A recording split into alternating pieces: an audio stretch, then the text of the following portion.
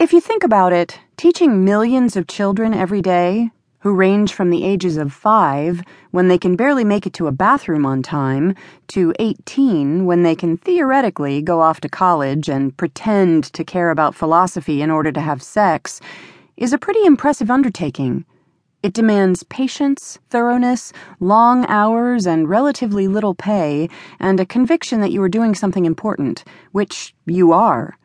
If your job is to be present at the crack of dawn 5 days a week so 40 kids per class can tell you why they don't have their homework and/or fall asleep in front of you, hats off. You are truly doing the Lord's work, and I don't know how you do it. Regardless of the individual experiences some of us may have had as students with less than stellar faculty, or textbooks that haven't been updated since the growing unrest in Germany with their hotshot new chancellor, it's clearly a feat that we all made it out on relative time. To those of us who spent all our K-12 education in the hallowed, chipping away halls of public school, though, full disclosure, a few of my elementary years were spent at a magnet public school for insufferable nerds, it's all we knew. There were the hyper-privileged hemophiliac beta males and the girls who loved them over at boarding school. There were defiantly rolled-up skirts at Catholic school. There were the children who grew up to be pompous, disobedient hippies after years at their precious Montessori-esque school. And then there was us. We were just there. We were average. We were the Joe Schmoes who got stuck in the normal system and put up with questionable chicken nuggets and locker banks covered in various gang tags.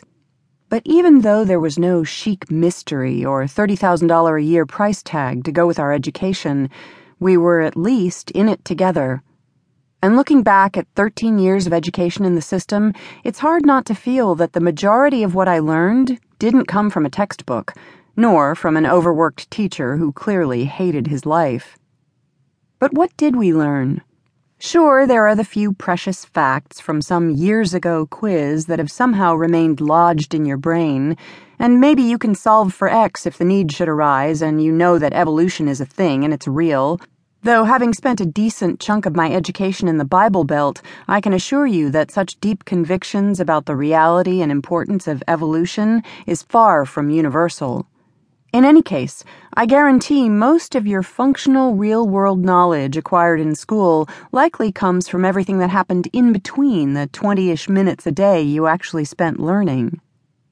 There was selecting the most edible thing from the cafeteria amongst a frothing sea of revolting semi-foods, navigating almost daily fights, passing gossip back and forth like a giant mutated game of telephone, and everything else that came with an education that made no pretenses about you being special. We may have occasionally been given a little paper certificate that said we were above average in one way or another, but ultimately, we're all just one of a few thousand students that had to make it to the end of the day without punching a teacher in the face, and let's not pretend like that was always accomplished.